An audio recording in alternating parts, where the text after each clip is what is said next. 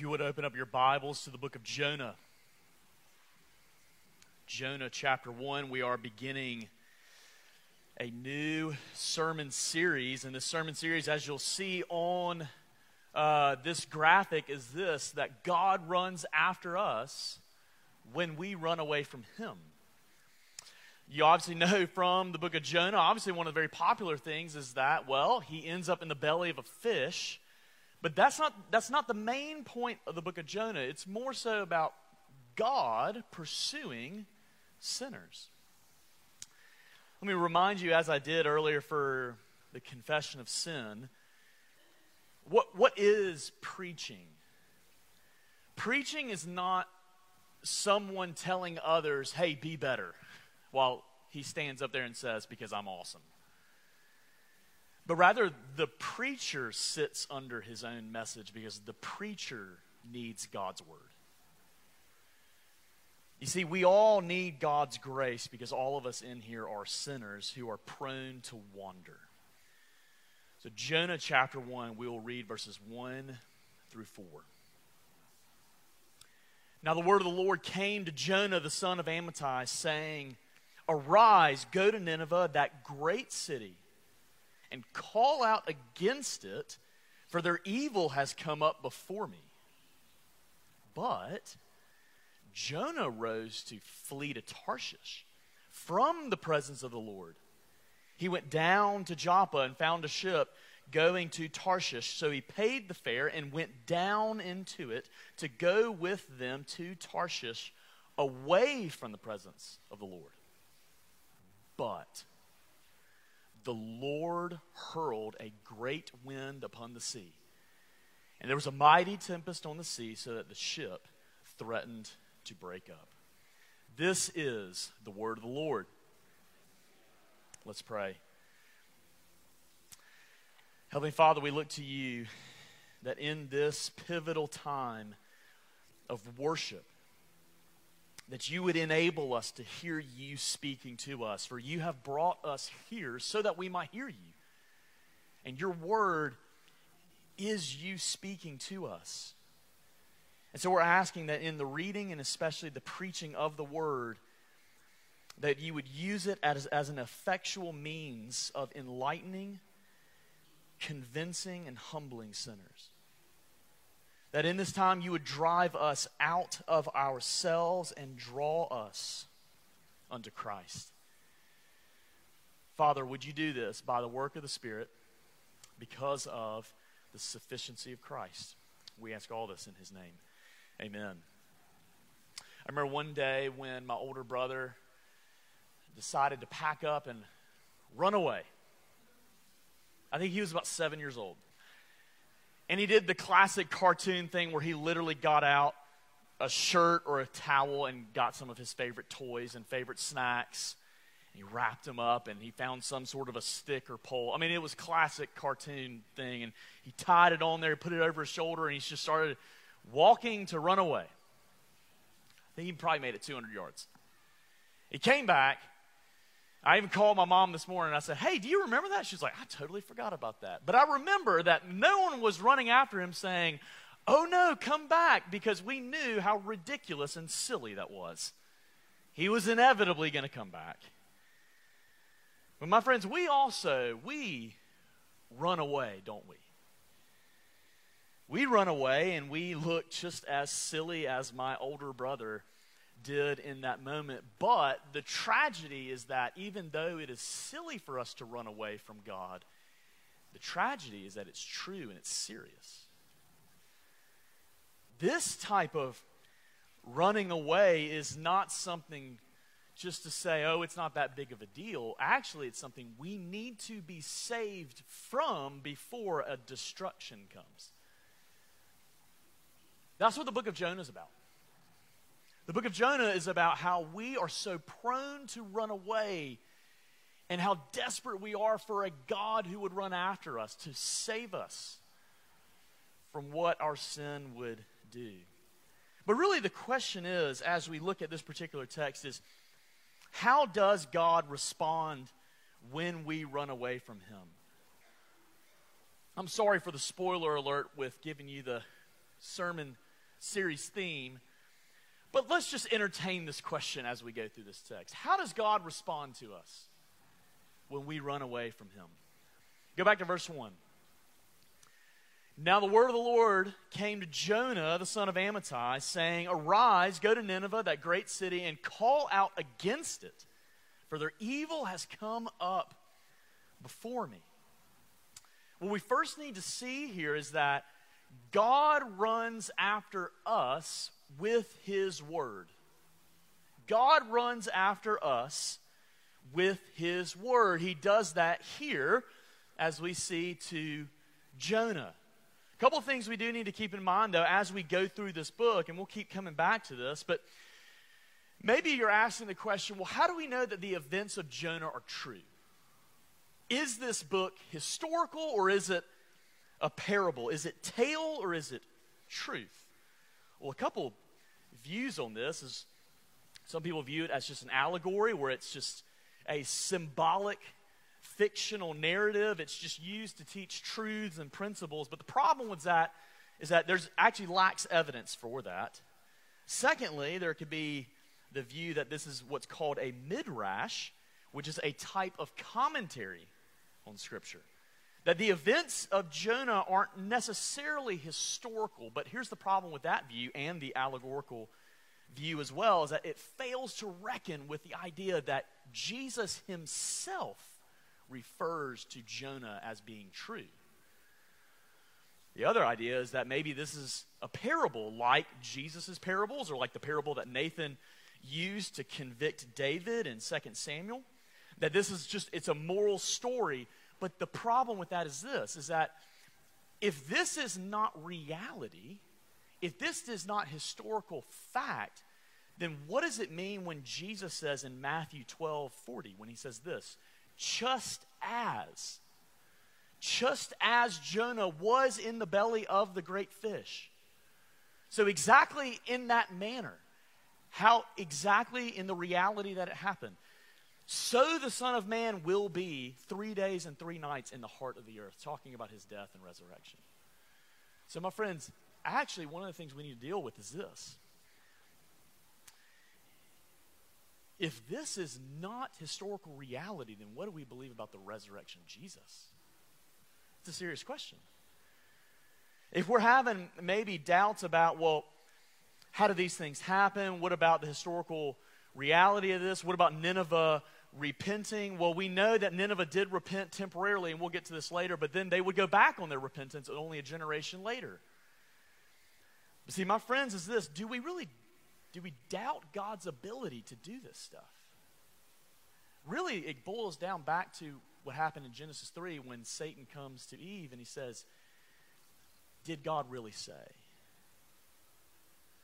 My friends, all the evidence actually points to Jonah being a historical person, this book written as a historical narrative, even when poetry is used at times. And even Jewish tradition regards it as historical, but obviously the trump card would be this. Jesus regards the book of Jonah as real fact and real history. Jonah was an 8th century prophet in the northern kingdom. The kingdoms of Israel had split. The northern 10 tribes were known as Israel, and the southern 2 tribes were known as Judah. Jonah was a prophet in the northern kingdom with the northern 10 tribes. And to give you the picture, the northern tribes, not good. If you want to know Old Testament history, just remember it this way. Northern tribes, not good. Southern tribes, good, because the South is awesome. I am from Alabama, so forgive me. Even in Alabama, we love to say that there's upper Alabama and lower Alabama. We're just always trying to... But Jonah is an 8th century prophet in the northern kingdom. That's important because all those kings were wicked. King Jeroboam II, during this time, he had enhanced the northern kingdom's borders and boundaries, and he had strengthened their defense. But here's what's amazing. How did God give that advice and wisdom to King Jeroboam? He actually did it through Jonah. Listen to this. 2 Kings 14:25, which once again shows Jonah as a historical person. He, talking about King Jeroboam, he who restored the border of Israel from Labo Hamath as far as the Sea of Arabah, according to the word of the Lord, the God of Israel, which he spoke by his servant Jonah, the son of Amittai, the prophet who was from Gath Hepher. Look at what your Bible says in chapter 1, verse 1 of Jonah. Jonah, the son of who? Amittai. You do have to imagine this with Jonah. That imagine that after he had delivered this message to King Jeroboam, imagine the fame and the popularity that might have come his way. Imagine maybe the idols of Jonah's heart that he might have developed after this. Because after all, he was the prophet who gave this word to strengthen that country. If someone brought prosperity to the northern tribes of Israel, it was Jonah. Can you imagine how awesome that was? Jonah had the ears of the king. Not a better place to be in. We all love influence today. We love the category of trying to be an influencer. Well, Jonah was that. He had the ear of the king. But yet what's interesting is that we do have to remember what Jonah's name means. It means dove. The word Jonah is also used in Hosea 7 verse 11 to describe Israel, the northern tribes. Because of their sin, it calls them silly and without sense. They were being Jonah. And that's actually what we're going to see him be. But nevertheless, even amidst Jonah's silliness and senselessness of him running away from the Lord, we know that because of God's covenant faithfulness, he will pursue Jonah. Here's also what's very interesting about what the name, the son of Amittai, means. It means son of my faithfulness. But is Jonah going to be very faithful to God? No. There's a lot of irony in this, and we're going to see some even later. You see, what we need to see here is, first off, this major point is that Jonah is a historical person. The events are historical. And all of this is very important because it leads to our very historical, real Savior. But what was God's word to Jonah? Look at what it says in verse 2. Arise, go to Nineveh, that great city, and call out against it, for their evil has come up before me. When it says get up, arise, go, it means get up and go at once. Don't delay. Don't pass go. Don't collect $200. Just go. Get up and do it now. It's not like kids. Of course, I do this too. Kids and Wilson. When one of your family members say, hey, can you please take out the trash? And you say, after this game, or as I often tell Grace, let me just read this page real quick first. When God told Jonah, arise, go to Nineveh, he means get up and go now. Now, Nineveh was a major political place in the kingdom of Assyria. Assyria would eventually destroy the northern kingdom of Israel. Okay, that's very important. You realize here, what is God calling Jonah to do? Go and preach to your enemies. One author puts it this way: to send a Hebrew prophet to Nineveh, who would one day destroy Israel, it would be like sending a Jewish speaker to deliver moral exhortation to the Germans in Berlin in 1936. The Lord calls it a great city. This word great is actually going to be used a lot in the book of Jonah. It means important. It means large. The great city of Nineveh would eventually be the last capital of the kingdom of Assyria. And so in a lot of ways, when you think about Nineveh, what would happen in Nineveh would affect all of Assyria. You see what God's telling Jonah. Go to your enemies who will one day destroy you. Let me ask you something. Can we put on our New Testament hats for a second? Does that sound familiar? Go down to earth to these sinful people who, by the way, will one day kill you. Isn't that what the Father sent his son for. Now he tells Jonah, he says, go to Nineveh, that great city, and he says this, and call out against it. What does that mean? It means to preach, to announce, to summon. It's actually a word used for legal or political declaration about news. It was also a word used to summon someone to appear in court or to call someone to appear for military service. So when Jonah is going, he's going to preach. He's going to proclaim. And what is he going to proclaim? Or why is he going to proclaim? Where it says this, for their evil has come up before me. This word for evil means, as you maybe see, and you have a footnote at the bottom of your Bible, it means wickedness or even destruction. It can mean evil or disaster. Now, here's the thing. It actually probably means both. Because isn't that what our sin and wickedness does? It leads to our own destruction. Not just that our own sin destroys us, but it eventually leads to God destroying us because sin is against God. So what is God telling Jonah? He is saying, look, I want you to go and proclaim to Nineveh and warn them and tell them that their sin is so evil that the ashes of the evil volcano of their sin has arisen before me. It is so obvious. It is right there. And if they don't repent, destruction's coming. You'll actually see this in your bulletin if you actually open up your bulletin to the first page for meditation. There's a great quote by commentator John Mackay. He says this, when God warns people of his impending judgment, it is with the aim that they will respond in time and be saved. We'll hit on this later, but my friends, we need to remember, what is God's wrath? It is not merely in just him saying, you've sinned. We actually see in Romans chapter 1 is that God's wrath is seen in him letting you go your own way without warning. His love and his mercy is showing you have sinned. Repent. Come to me. That was the message of Jonah. God wants to see Nineveh, Israel's enemy, to turn back, to be saved.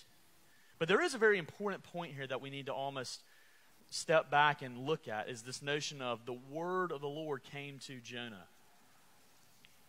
Why is this important? It is shown that the word of the Lord is an alien word, not a Martian word, but an alien, meaning from the outside. It is not, God's word is not something that comes from within us, that just our emotions tell us, or whatever our intuitions or inclinations are, and so I just follow my own heart. That's not God's word. God's word comes to us from the outside. See, it's actually what comes from without us that should affect what is within us. Experience and theology are both important, but one of them is most important.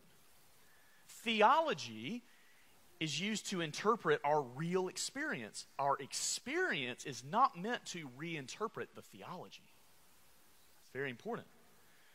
God's word comes from without. It comes to Jonah. And it's very important because what does it mean to be made in the image of God? Well, it means that we were created by God's word. We are sustained by God's word. We are saved by God's word. And we are made to respond to God's word. You see, for Jonah and for us, when we respond contrary to God's word, we live contrary to the image of God. Disobedience is hurting us. There's a musical comedy, My Fair Lady, where Eliza Doolittle, she's fed up with her lessons, and so she sings, and I'm not going to sing for you, don't worry, but she sings, words, words, words. I'm so sick of words. And isn't that what we do with God's word? Words, words, words. I'm so sick of God's word. What was a prophet? That's what Jonah is. A prophet was someone who represents God to the people. And the prophet would do this verbally. He would speak, behaviorally, the way in which he would act, effectively, meaning he's supposed to show God's disposition or God's posture towards the people. He's supposed to do so completely. But actually, also, a prophet is also this. A prophet is supposed to represent the people to God. And I'm going to show you how this all connects here. So just like as the prophet is supposed to represent God to the people, verbally, behaviorally, effectively, and completely, the prophet's supposed to represent the people to God, verbally, behaviorally, effectively, and completely. Let me ask you a question. Do you think Jonah's going to do a better job of representing God or representing the people? The people. The irony is that since Jonah has been called to be a prophet to represent God to the people, he does not. You see, Jonah's calling with the word of the Lord coming to him is that Jonah is meant to proclaim God's word, God's message to the people. It is helpful, brothers and sisters, to be reminded of this. What is a pastor? What is a preacher? Now, I know sometimes when a pastor gets up talking about himself, you can kind of sound like, what is it, Pinocchio, who says, I'm a real boy? But one of the most important things you can remember is what God is giving to you. Not as if me, like, hey, look at me, I'm God's gift to you. No, it's the office. Whoever God would ordain to be here, to be your minister, is God's gift to you. Because the minister is called to represent God to you. The minister is called to represent you to God. That's literally part of the calling. And like the prophets, pastors today, it's not like we have our own authority. Our authority is not ours. It's derived from God. That means this. The only authority that I exercise is a declarative authority because it's God's authority. Very important. And that means this, that as the pastor, as the elders, that we have no right to alter God's message, whether it's preaching, whether it's teaching, whether it's counseling, or whether it's receiving it. If it is true of the word, then it is God's word to you. Amen? But it's also this, as we see with Jonah, is that as Jonah was supposed to preach to Nineveh, so the pastor is called to preach to you. That is not always popular. The pastor is called to preach God's unchanging word to these changing times. And that is not always popular. But he never has the authority to alter that message because that's what God wants to say to you. Paul says this in 1 Thessalonians 2:13, where he talks to the Thessalonian church, and he says, we also thank God constantly for this. Listen to this. That when you received the word of God, which you heard from us, you accepted it, not as the word of men, but as what it really is, the word of God. My friends, this is why the Second Helvetic Confession says this. Therefore, when this word of God is now preached in the church by preachers lawfully called and ordained, listen to this.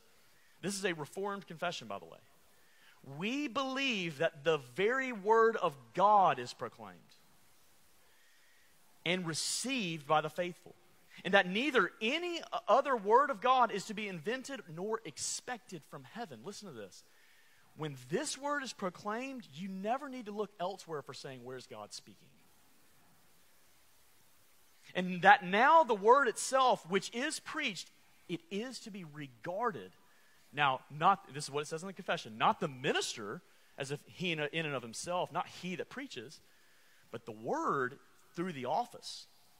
For listen to this, for even if he be evil and a sinner, I'm pretty sure they were thinking about me there. Nevertheless, the word of God remains still true and good. Amen? I actually remember talking with, where's Rich? You're somewhere. I saw you just like, there you are.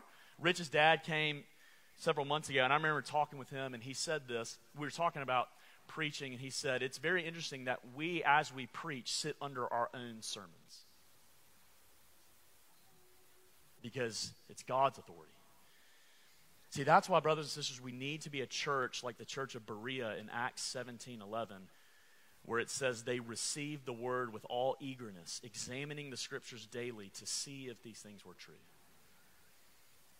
Pierre Marcel, a French reformer, said this: Christ can no more live in us without the Holy Scriptures and preaching than the body can live without nourishment. That's why we prioritize the preaching of the word. That's why we attend. That's why we keep coming. But yet, how often we act like Jonah, right? Because even Christians, not just unbelievers, even Christians run away from God's word. We run away from what God says. We are, as the hymn says, we are prone to wander. Lord, I feel it, prone to leave the God I love. But let's ask ourselves the question, what does it look like to run away from God's word? I'm glad you asked. Look at verse 3. But Jonah rose to flee to Tarshish from the presence of the Lord. He went down to Joppa and found a ship going to Tarshish. So he paid the fare and went down into it to go with them to Tarshish, away from the presence of the Lord. Here's what's so fascinating here. God runs after us with his word, but we run away from God's word. It's silly. It's so interesting in the Old Testament is that often whenever the Lord would come to the prophet, it would follow that up by saying, and the prophet did that. But it breaks pattern here. Rather now, but Jonah rose to flee. This is not the normal response from a prophet. He's supposed to proclaim God's word. But here's what's interesting is that it says that he's supposed to go to Nineveh, but rather he goes to Tarshish. I'll just put it this way. Jonah is supposed to go east, and he goes as west can go. Actually, from what we understand about Tarshish, it's the furthest known western location to them in that context that day. We know from 1 Kings 10:22 that when a ship would leave to go to Tarshish, it would take 3 years till it came back. So Jonah was being pretty serious. It's kind of like this. I tell Jonathan, I say, hey, I need you to go to Tulsa, and he goes to OKC. Or I tell him, hey, I need you to go to New York, but he goes to LA. Or I say, I need you to go to England. He's like, I want to go to Australia. Just the opposite way. Thanks for letting me use you. And that's what we do. But did you notice the repeating phrase here? He went down. Isn't that interesting? Twice it'll say that. It'll actually even say it again. This phrase means, it's the same phrase used like in Psalm 28 verse 1 where it says that someone goes down to the pit of death. And this is, my friends, this is exactly what sin does. When we run away from the presence of the Lord, we go down into death. Turning away from obeying God to obeying self is turning away from life to death. This is actually very fascinating about our Bibles, is that this is a theme of running away from the Lord, or what happens when we try to run away from his presence. Back in Genesis, when God created the Garden of Eden, we know that the Garden of Eden was on a mountain. It was on an elevated place because the rivers flowed down and out. On the mountain, on the Garden of Eden, in the Garden of Eden was God's special, life-giving presence. And that was the tragedy, that whenever Adam and Eve were kicked out of the garden, they had to go down the mountain away from God's presence towards death. This is actually so fascinating. Do you know that Jerusalem is on an elevated location, a type of mountain? That's why they called it Mount Zion. Please don't miss this. When Jonah is running away from the presence of the Lord, remember the temple is in Jerusalem. When he's running away from the presence of the Lord, he's also literally going down in elevation. Literally, his outward actions affect what's happening in his heart. Because Jonah's trying to run away from God, but when he thinks he might get freedom, he's actually getting bondage. when he thinks that he can run away from God to have a better life, he's actually getting death. Eventually, even in Jewish thought, the ocean and down below was known as the realm of the dead, and that's inevitably where he will end up. My friends, what we need to remember is this. Don't you see how Jonah, the silly dove, is actually being very silly in his sin? See, there's a lot of irony whenever we run away from God. Our idols, they never give us what we want. An idol is anything that we treat as God that is not God. Whenever we listen to ourselves over God, it always ends in death. It always ends in destruction. That's one of the ironies. Another irony is this. We know from Psalm 139, when the psalmist says, "Where shall I go from your spirit, or where shall I flee from your presence? If I ascend to heaven, you're there. If I make my bed in Sheol," talking about the realm of the dead, "you are there." Do you not see part of the irony here about Jonah trying to run away from the presence of the Lord? You can't. And isn't that the tragic irony for us today? Is that even when we try to forget about God in our conscience to live however we want, that does not mean the existence of God goes away. That's the tragedy of people running away. But there's also another irony here, is God's covenant faithfulness. Jonah is in covenant with God. And here's the thing. God will run after Jonah when Jonah runs away from him. Amen? God's coming. What does this running look like? We do need to think about how we do this in our own lives. Well, whenever we run away from God, like the prodigal son, it doesn't always appear that way. Not always, brothers and sisters. Not always is our running away from God outwardly where everyone sees, but actually often it is right here, right now, while we sit and hear God's word. We run away from him inwardly before we run away from him outwardly. Sometimes we might begin to run away outwardly, but not too crazy, not too wildly, but as Jerry Bridges says, just with these respectable sins, just in our pride and self-centeredness and a little bit of anger here and there. But it's still running away from God. Or we also do this. We also do just outwardly and wildly run away from God. But my friends, we always run away from God first in our hearts before it goes to our actions. How does someone actually run away? How did my little older brother, how did he actually physically run away? What did he do? He put one foot in front of the other. One step at a time. And isn't that how we run away from God, right? One step at a time. I want you to think about this. How do we run away from God? One thought at a time. One conversation at a time. One driving past this certain neighborhood or certain place at a time. One internet search at a time. One look. One night. One meeting with this person. One more scheming about what if. One more time of harboring bitter thoughts, or one more time of ignoring God's word. It only takes one step at a time before you end up in the realm of the dead. After using the ring of power to escape from his own birthday party, Bilbo Baggins is told by Gandalf to take off the ring and to put it up. But while he picks up the ring to give it to Gandalf, he looks at it and he rolls it around with his fingers in his hand. And he starts talking to himself, saying this. Think about this picture of what this is like with our own hearts, with our idols. After all, why not? Why shouldn't I keep it? Gandalf replies, I think you should leave the ring behind, Bilbo. Is that so hard? Bilbo says, well, no, and yes.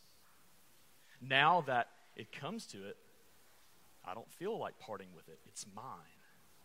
I found it. It came to me. And as he continues to adore and look at that ring, he begins to say, it's mine, my precious. And what do you think J.R.R. Tolkien was thinking about whenever he wrote that? But our own sinful hearts. This is exactly how Eve fell in the garden. She was listening to the serpent. She failed to fight against his temptation. She began to entertain the idea. Then she was interacting with the idea. And then she was doing some further listening to the serpent, believing the lies. And then she says she looked after it and she lusted after the fruit. And then she finally indulged in it. And you better believe Adam did the same thing. One step at a time. What do we run away from? We run away ultimately, like Eve, from God's word. My friends, this is very important for us to think about today. We run away from God's word by how it talks about how we are saved, that we're saved by grace. We run away from God's law. We run away from God's ethics. We run away from God's plan of salvation. We run away from biblical identity. We run away from the mission of the church as it's proclaimed in the scriptures. We run away from embracing God's kingdom. We run away from worshiping God one step at a time. And what we do when we run away is that it's as if we put God on trial. And we say, I know what I'm talking about, you don't. You see, what Jonah's doing here is that he's running away from God because his idol is himself. He only wants God to save his type of people. Jonah wants God to give him what he deserves. Jonah wants God to make his life comfortable. Jonah just wants God to say, hey, just let me be me, but don't encroach on my life. And don't we do the same thing? We're often like St. Augustine when he prayed, Lord, grant me sexual purity, but not yet. You see, this is the heinousness of sin, is that actually sin can become more heinous, as we see in our larger catechism. What does some of this sin look like when it's more heinous? Persons who are older saints, persons who have had more of experience of God's grace, or those who guide others or lead others, or those who are likely to be followed. Also, more heinous sin is this: those who sin against the Holy Spirit, his witness, and his workings. Brothers, sisters, it's a heinous thing. The more we hear God's word, and yet the more we run away. But what does God do when we run away? That's the question. That's the tension. Look at verse 4. But the Lord. Now wait a second. I didn't hear anything there from y'all. Are y'all awake? You tracking with me? Did you hear what I said? After all that, but the Lord. Amen? But the Lord. It would have been true and glorifying of God Almighty. He would always remain perfect if in verse 4 it would have said, and the Lord let him run away. But it doesn't say that. Because he is covenantally faithful to his people. But the Lord, but Yahweh. You see how that word Lord is spelled. It's not spelled capital L, lowercase O-R-D. It's all caps, meaning Yahweh, his covenant name. It's putting the emphasis on this, that God has entered into covenant, an unbreakable promise with his people, saying, I will save you. Amen? Actually, in the Hebrew language, the normal pattern of the Hebrew language is that the verb comes before the subject. But here, the subject, Yahweh, comes before the verb. It's emphasizing Yahweh. But God. You see, the answer to this is that when we run away from God, the answer is this: God runs after us when we run away from him. Amen? What have been your but God moments? Maybe it's a list of some of these. You were living a wild college life, but God. You were living rebellious in middle school or high school, but God. You were struggling and seeping in bitterness over a certain situation your whole life, but God. Lust was dominating your life and it was ruining relationships, but God. Your marriage was falling apart because of your selfishness, but God. You were ignoring God's grace your whole life, but God. You were enslaved to earning people's approval, but God. You were an alcoholic, a drug addict, a sex addict, but God. You were sent to death row because of your crimes, but God. You were living in the LGBTQ lifestyle, but God. You were enslaved to buying enough things to make you happy, but God. Or maybe right now it's been a horrible week of sin, but God. Amen? What is the story? What's the story you're telling yourself? Is it just wallowing in the things of the past, or is it but God? Isn't that the story of Jesus? He was in the grave. We thought he was the Messiah. We thought he was the one. But God. Amen? My friends, your current sin struggles, you are never going to tell yourself the full story, dear believer, if you don't also say, but God. God is bigger than your sin.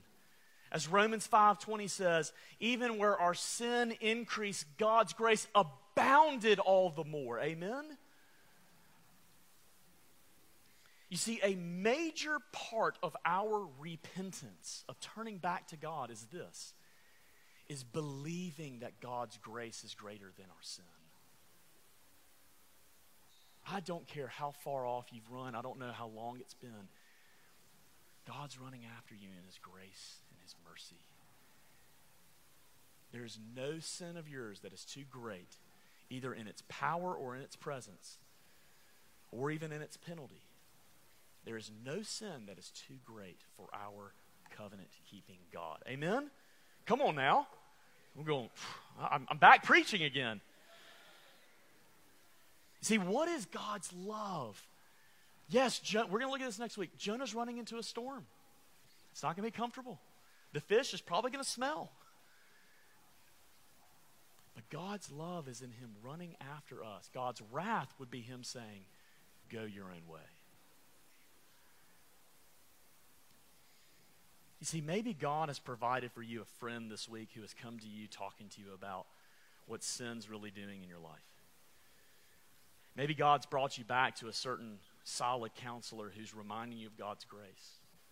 Maybe there's certain situations in your life, circumstances that they do not feel very comfortable. They often aren't. But it's making you call out to God. What are maybe even the resources you've come across, or coming back to the church, or the elders shepherding you, or the deacons serving you, or the friendships that you've had, or maybe even church discipline. Do you not see God running after you? Because he loves you. My friends, God is the greatest bloodhound out there. He can find any raccoon up in any tree. God is undefeated in getting his people. And if God loves you, he will do whatever it takes to bring you to himself.